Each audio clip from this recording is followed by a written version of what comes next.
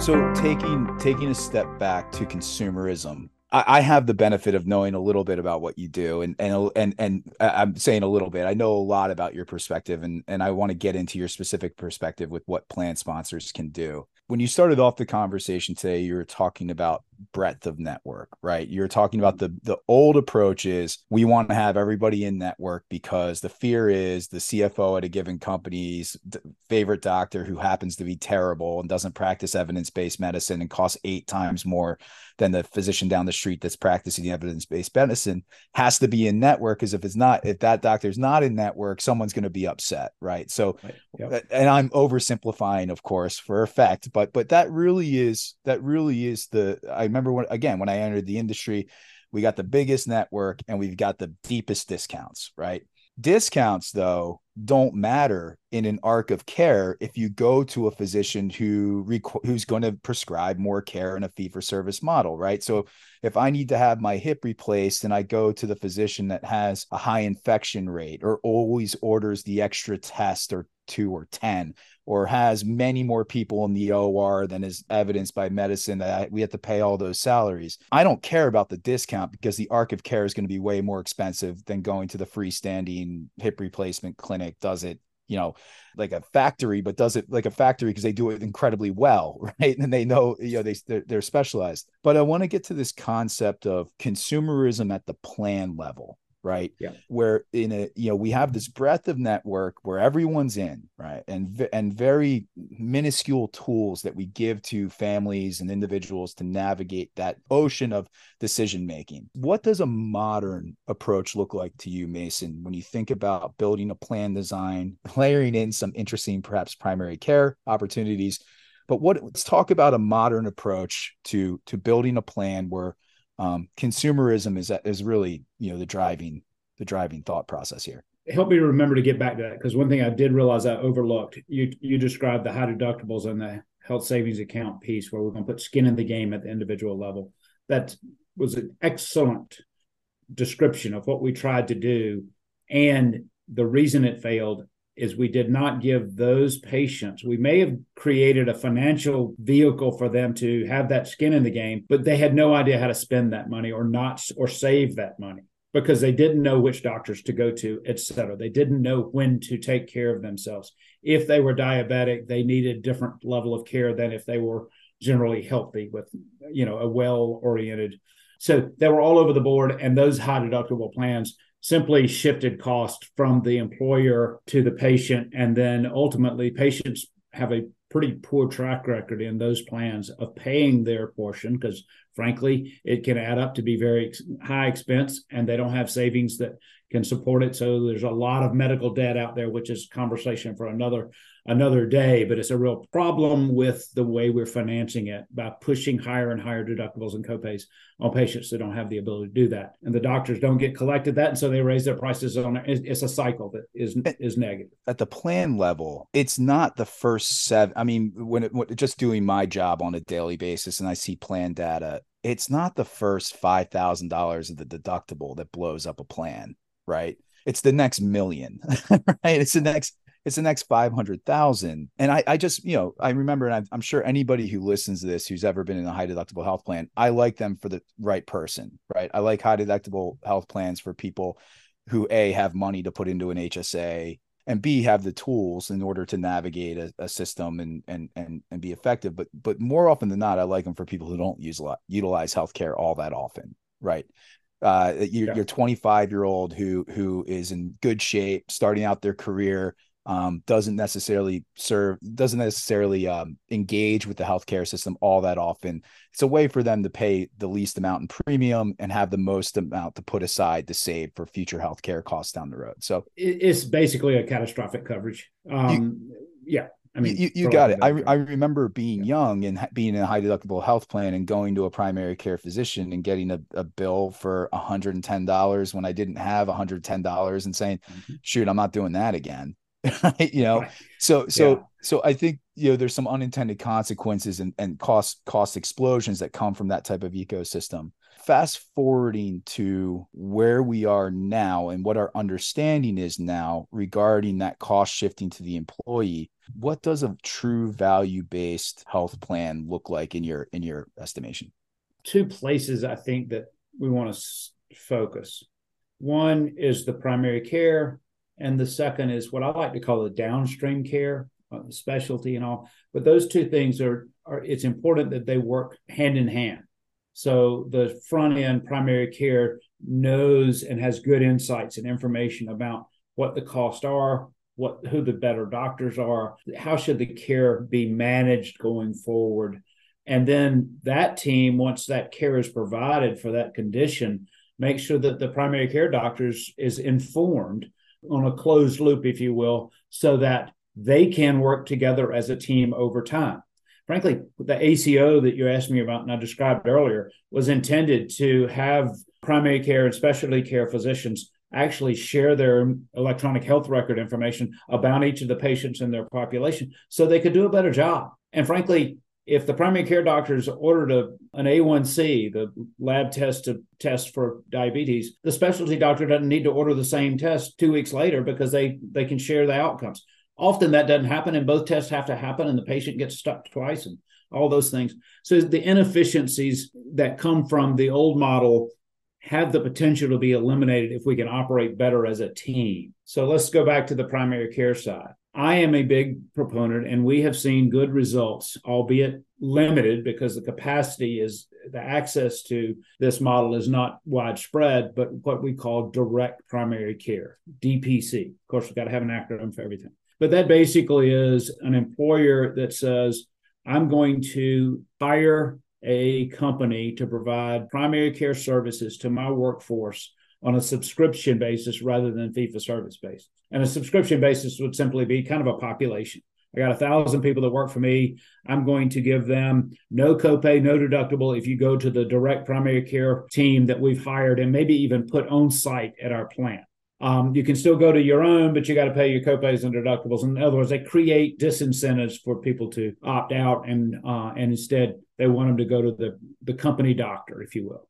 And the team, often the direct primary care operates in a team model, not just a physician only kind of model, but a lot of very effective and high value, high quality medical clinical professionals that aren't necessarily the doctor. They're the nurse practitioner, physician assistant, and the nursing team. They can often know a lot about what's going on with someone and help keep them on track with their diagnosis. They also know very well when to bring the doctor in and get the doctor's expert use of his or her knowledge when it's needed.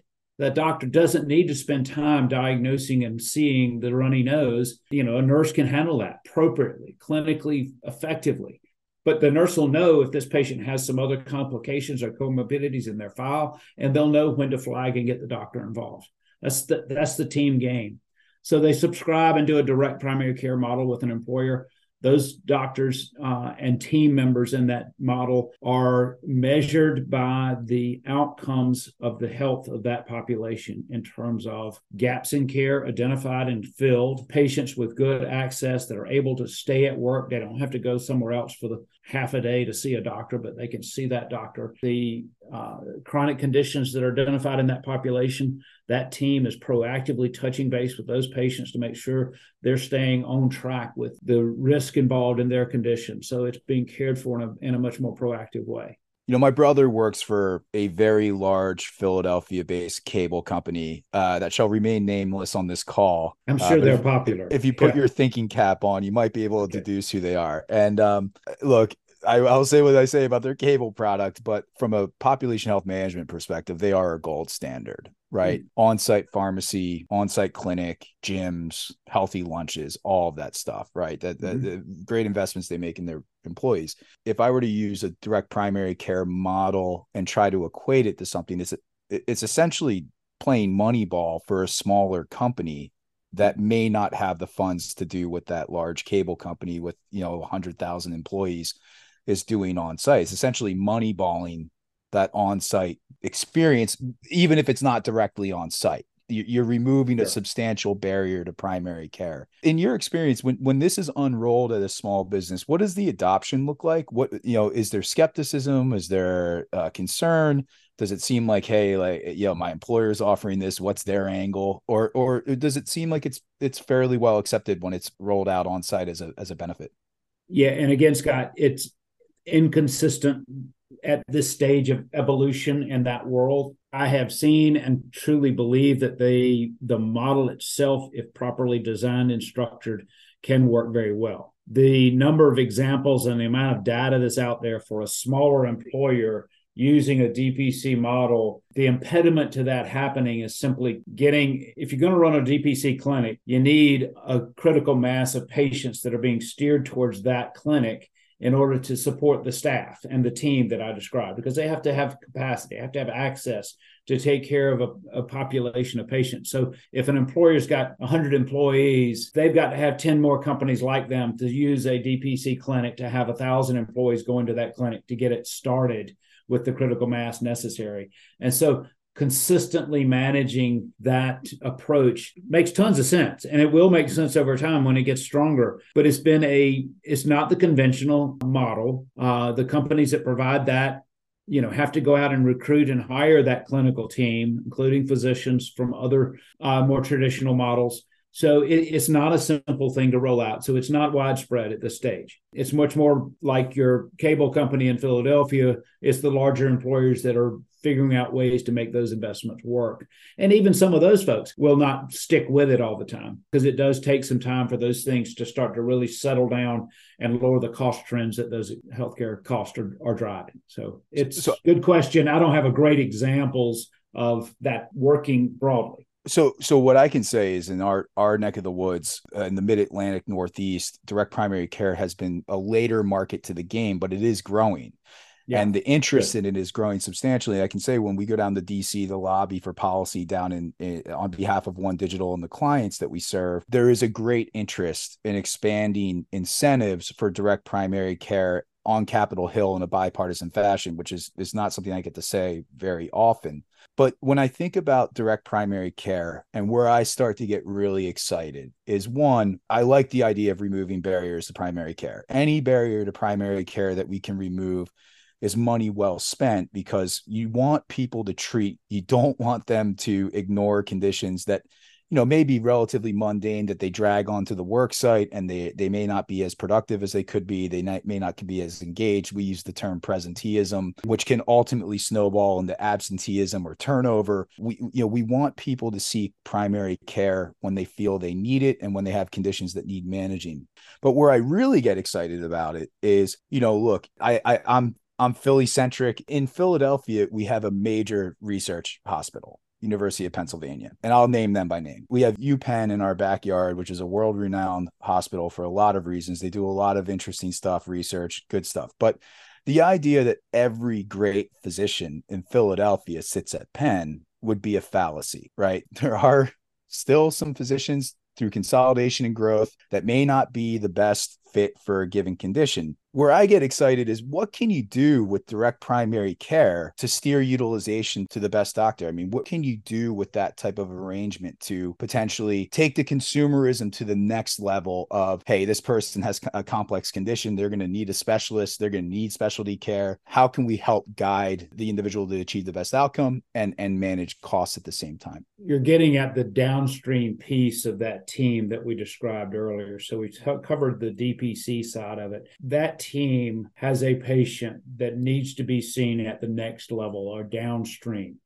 whether it be orthopedic, depends on, it could be any number of specialty areas, but cancer or oncology, orthopedic, whatever it may be. Yep. Right. And sometimes it's a matter of, this patient's got these signs and symptoms and conditions. We're concerned about some risk of this could be a malignancy, and it could be something else driving it, and making sure you get a good team that will look and objectively see that patient, and make a high value, correct diagnosis so that care can also be accurate. Misdiagnosis happens far more often than people realize, because it's hard. It's not just because it's not ill will typically, it's just hard stuff. But the downstream team is far too often, and I don't know Penn that well, but if they're like the other academic medical centers with wonderful reputations that do great things from a research perspective, they are not bastions of efficiency. They're trying to teach new doctors, so that brings in extra stuff. And they've not gotten themselves well equipped with good information about what things cost, what the cost benefit is of certain things. They thrive in a fee-for-service environment where they can do things and find out what works. And they tend to overdiagnose, over-test, over-treat, overdiagnose, because they can, if I can be so simplistic. And no one's ever challenged them to say, hey, are all these things needed and necessary? Let's go back and look at what works and what doesn't. And let's do things in a order of priority that's clinically driven, evidence-based, and cost-effective. And they've never needed to do that before. So therein lies the opportunity to create some different models. It doesn't apply to everything in healthcare, but for lots of procedures, you can really benefit from sitting down, using your data to find out which physicians, which practices provide care in the most cost-efficient way clinically, who has complications, infection rates, et cetera. Which doctors, frankly, use an ambulatory surgery center that probably cost 1/3 what a hospital outpatient surgery operating room would cost. And there's often better outcomes from the surgery center than the hospital, frankly, because the hospital's got a lot of complex patients that bring a lot of diseases and infections into it. So if you stay out in a freestanding ambulatory surgery center, you're much less exposed to some things. And the cost effectiveness and the clinical effectiveness and in and out, the patient experience is often much better. And the doctors, frankly, if on Thursdays they're in the hospital and on Tuesdays and Fridays they're in the ambulatory surgery center, they schedule the patient based on their convenience, not on any insights into one being more cost effective. Well, we can figure that out in our business, in the insurance brokerage consulting advisory business. We can figure those things out with some information and data and say, doctor, if you want us to refer our patients to you through our direct primary care model, we'd like to refer to doctors who are going to use the ambulatory surgery center on all cases where it makes sense for that patient clinically, not just because it makes sense for your schedule. And I don't want you to take them to the hospital on Thursdays because you're at the hospital on Thursdays. And it's going to cost us $5,000 more for that case, for that patient, simply because of your scheduling convenience. That's a live, real example. Essentially what you're describing is consumerism in plan design, right? Yeah. So whereas 10 years ago, we were trying to get the individual to be the healthcare consumer, and I would say to no avail. That approach did not work. And in fact, the evidence is fairly conclusive that it resulted in significantly higher healthcare costs, either foregoing care and not seeking necessary treatment. But where we are today is saying that the consumerism almost has to be done at the plan design level, right? To where when somebody engages with the system, that the guardrails have been put in place to guide that individual within the realm of possibilities within that network to the best physician that's going to achieve the best outcomes and at the best price. I mean, that's essentially what you're describing is doing the consumerism proactively at the plan level to ensure that you're not going to that provider that has the poor outcomes that's 4 times the cost and has a litany of lawsuits against them and all that fun stuff. Yeah. The other piece of this that I'm getting involved in some ways that I've been able to see the side-by-side fee-for-service average cost paid was over here, and creating a model where these physicians who I know to be and who's we've got data to say are more clinically effective, do high volumes of these things in good ways. They're willing to be paid on an episode of care basis rather than on a fee-for-service basis. So you pre-establish for a total knee replacement, you're going to have the care that's going to last for 3 days before the operation to 90 days after the operation. So there's a phase or an episode of care there. And you start to manage that patient. You communicate proactively with that patient to make sure they do their preoperative cleaning with Hibiclens, which reduces infection rate.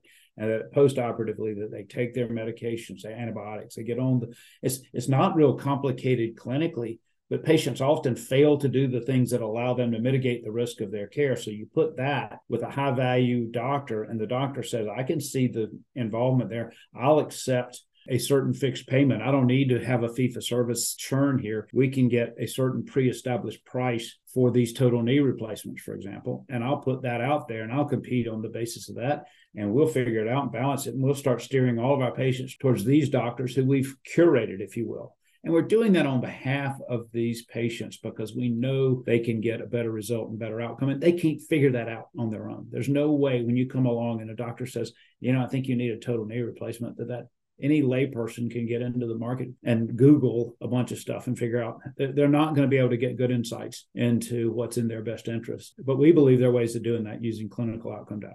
And it seems that what's developed and what's developing, under your guidance and what is becoming part of the story at OneDigital and is part of the story at OneDigital is that, you don't have to adopt all the new ideas all at once, right? You don't have to be on the bleeding edge of everything all at once. But something as simple as changing copays to go to physician A versus physician B because you have a sense of what outcomes look like between physician A and physician B, using fairly simple behavioral economics, charge less for the good doctor and more for the doctor that is, I don't want to say bad, but let's just say less good, slightly worse, right? Yeah. If you have just simple structures in place, you can have an impact on utilization, on people making wise decisions as a consumer based on that type of structure. Yeah. And Scott, I won't walk you through all the details, but Walmart, for example, has been doing the centers of excellence for a decade or more, where they actually have injected themselves into their employee benefit plans and have put in place for certain conditions. Spine cases is one area that I know a good bit about in terms of, and they buy spine services from less than 10 centers in the country. And they provide incentive to their employees to go to these 10 centers because they know they're going to get a better diagnosis, treatment, care, and result and outcome. They'll fly them to that center. They'll fly a loved one with them, care provider. They'll put them up in a hotel as necessary. And they're getting a great ROI on that investment. And it's not just money. They've got some interesting stories about patients showing up at a spine center to get neurosurgery and the neurosurgeon looking over the diagnostics and realizing that patient had cancer. He doesn't need spine surgery. He's got to go see an oncologist. They were going down completely the wrong path. And those are tragic cases. You don't want to hear about it. But the last thing you want is somebody that has that kind of illness to get spine surgery to fix a disc. That really isn't the problem. Yeah, you can only imagine the type of impact that has on the employer-employee relationship when you achieve that type of outcome. When you discover something that's significant, you might feel a stronger affinity toward your employer who put you in that position. Right? Yeah. And the reason I bring up the Walmart examples, and there are other Fortune 500 type entities that you even talked about a few of them that are doing some of these things in a much more proactive way, whether it be on the front end with wellness and direct primary care, or with a specialty center of excellence type model for the downstream care. There are absolutely ways, and increasingly there's better information for us to, what I like to say, is sculpt the network. So rather than Blue Cross bragging about 98% of the claims being in network, what they're bragging about is they're allowing under their insurance plan all these less good doctors to take care of their patients, and they couldn't care less. That's just not in their business model. They just are about paying the claims and doing the stuff and getting paid a fee. And I'm sorry to be that way, but that's the way I see that. And we can do better. And I think that's the reason my job within OneDigital exists is because I came out of the healthcare delivery system side of things with a passion for challenging this old status quo, but also with some experience in seeing where the ineffective and inefficiencies are. And conversations like this is effectively my job, is to sort of say, hey, what are we doing? How can we understand why these trends are going up? Why can we understand that the high deductible things aren't having the skin in the game strategy isn't working, and come up with models that take those same dollars and reinvest them in models where we look to buy healthcare that really matters, that's timely. It's the right care at the right time, in the right place, at the right price is one of the buzzword type things out there. So, well, there's a study, and as we conclude this episode, and Mason, this has been fantastic. You'll be a returning champion on the podcast. There's about 5 or 6 notes I took here on my laptop as we're having the conversation of topics that I want to revisit with you in greater detail and really drill into. But I think that this was a good table setting for what are some of the challenges that the average plan sponsor is facing in trying to navigate the healthcare system and make sure that they're upholding their fiduciary duties to manage costs and everything that goes along with that. But then also where we're going and where the conversation is leading us and some of the insights we've gained through well-intentioned, good ideas on paper, things like high deductible health plans tied with an HSA offered to hourly employees, which, I've always been somewhat skeptical of. But at the end of the day, we learn from that experience and we see, hey, there are ways of doing things that are potentially different. But the other exciting piece of the puzzle that we'll have to revisit the next time you sit down is, for the first time in the history of the United States, the layer of opacity has been lifted off the healthcare system through the Consolidated Appropriations Act, to where now we really do have pretty detailed access to pricing data. We do have fairly detailed access to a lot of information at the provider level that we never had access to before. We have access to negotiated rates. We can see, if a hospital is accepting payment from this carrier versus that carrier versus this government program and that government program, where we have real data. The challenge, though, at this point is, I, as a mere mortal, when I look at this data, have no way of making heads or tails as to where the true value sits, and where, you can get suckered into saying, oh my gosh, carrier X pays so much more for this procedure than carrier Y. But you have no insight into the horse trading that went on. You have no insight into what type of, what volume they're anticipating and where that value actually sits. But I'm very excited about what artificial intelligence can bring to this conversation, and what AI and generative AI may be able to do with that data that's published, and how we may be able to deploy that in an effective means. Yeah, Scott, excellent question. Let me leave you with one quick story from my experience. I'll never forget it, because it was an acute experience in my hospital administrator job. I got some data about the differential infection and readmission rates of a team of neurosurgeons that worked at Carolinas Medical Center, 1,000-bed flagship hospital of Atrium. And I knew them all fairly well personally, and I knew of them as an excellent high-value provider of care. This is actually the neurosurgery practice in Charlotte that is on the Walmart network, Center of Excellence network. These guys are good at what they do, really smart. And I was very surprised that the data showed me, of the 5 doctors, one of them had an infection and readmission rates that was roughly twice the average of the rest. And I was very nervous about presenting this information to them, because the one doctor that it looked like was the bad doctor from our previous discussion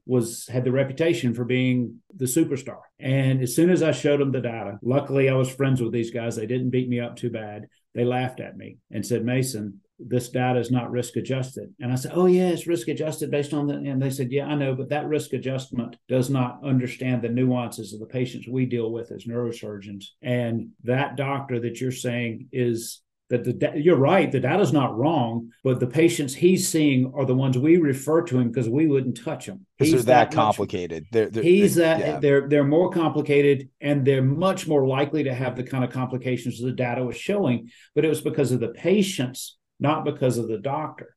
So all patients aren't the same. And everybody knows that in the healthcare delivery industry. And there's a term called risk adjustment factors and things like that try to balance that within the data, that gives credit for the doctor who's seeing, if all his patients are 80 and all your patients are 40, you're going to have fewer complications, all other things being equal, for example. But there are so many nuances, particularly when you get into highly specialized care, that the sample sizes aren't big enough for the data and the information to drive and really differentiate in that kind of scenario. So data that's coming is better than nothing. It's better than being blind, but we also can't just steer with that data. You have to have a little local knowledge, and you have to have some insights, and you have to have a system of care and relationships that you can trust to help you figure that out. So that makes some sense. We'll conclude by saying, if you're going to make an invest in generative AI that knows how to risk adjust. Or at least appreciates the difficulty, because there may be some conclusions that shouldn't be made. Right. And when the sample size isn't big enough and the risk adjustment methodologies aren't subtle enough, you simply have got to find a different way to determine that. Let that AI generatively figure out where to go for maternity cases and joint replacement cases, but maybe there's certain aspects of subtle brain surgery that ought to be left to something else. And I don't know what that is necessarily. But I imagine over the next year or so, we're going to have a lot more to say about what the horizon of risk adjustment and what the future of really being able to support diagnostic care and making sure that patient steerage is as evidence-based as humanly possible is going to change on the heels of artificial intelligence. But Mason, thank you so much for your time today. This has been a great guest. You've been a great guest, and we definitely will want to have you back to unpack some of these concepts. Thank you for your time. So I enjoyed it, Scott. Great conversation. You're excellent, well informed Philly problem, but otherwise well, thank you very much. And this has been another episode of the Moneyball Benefits Podcast. This is Scott Wham signing off. Thanks a lot.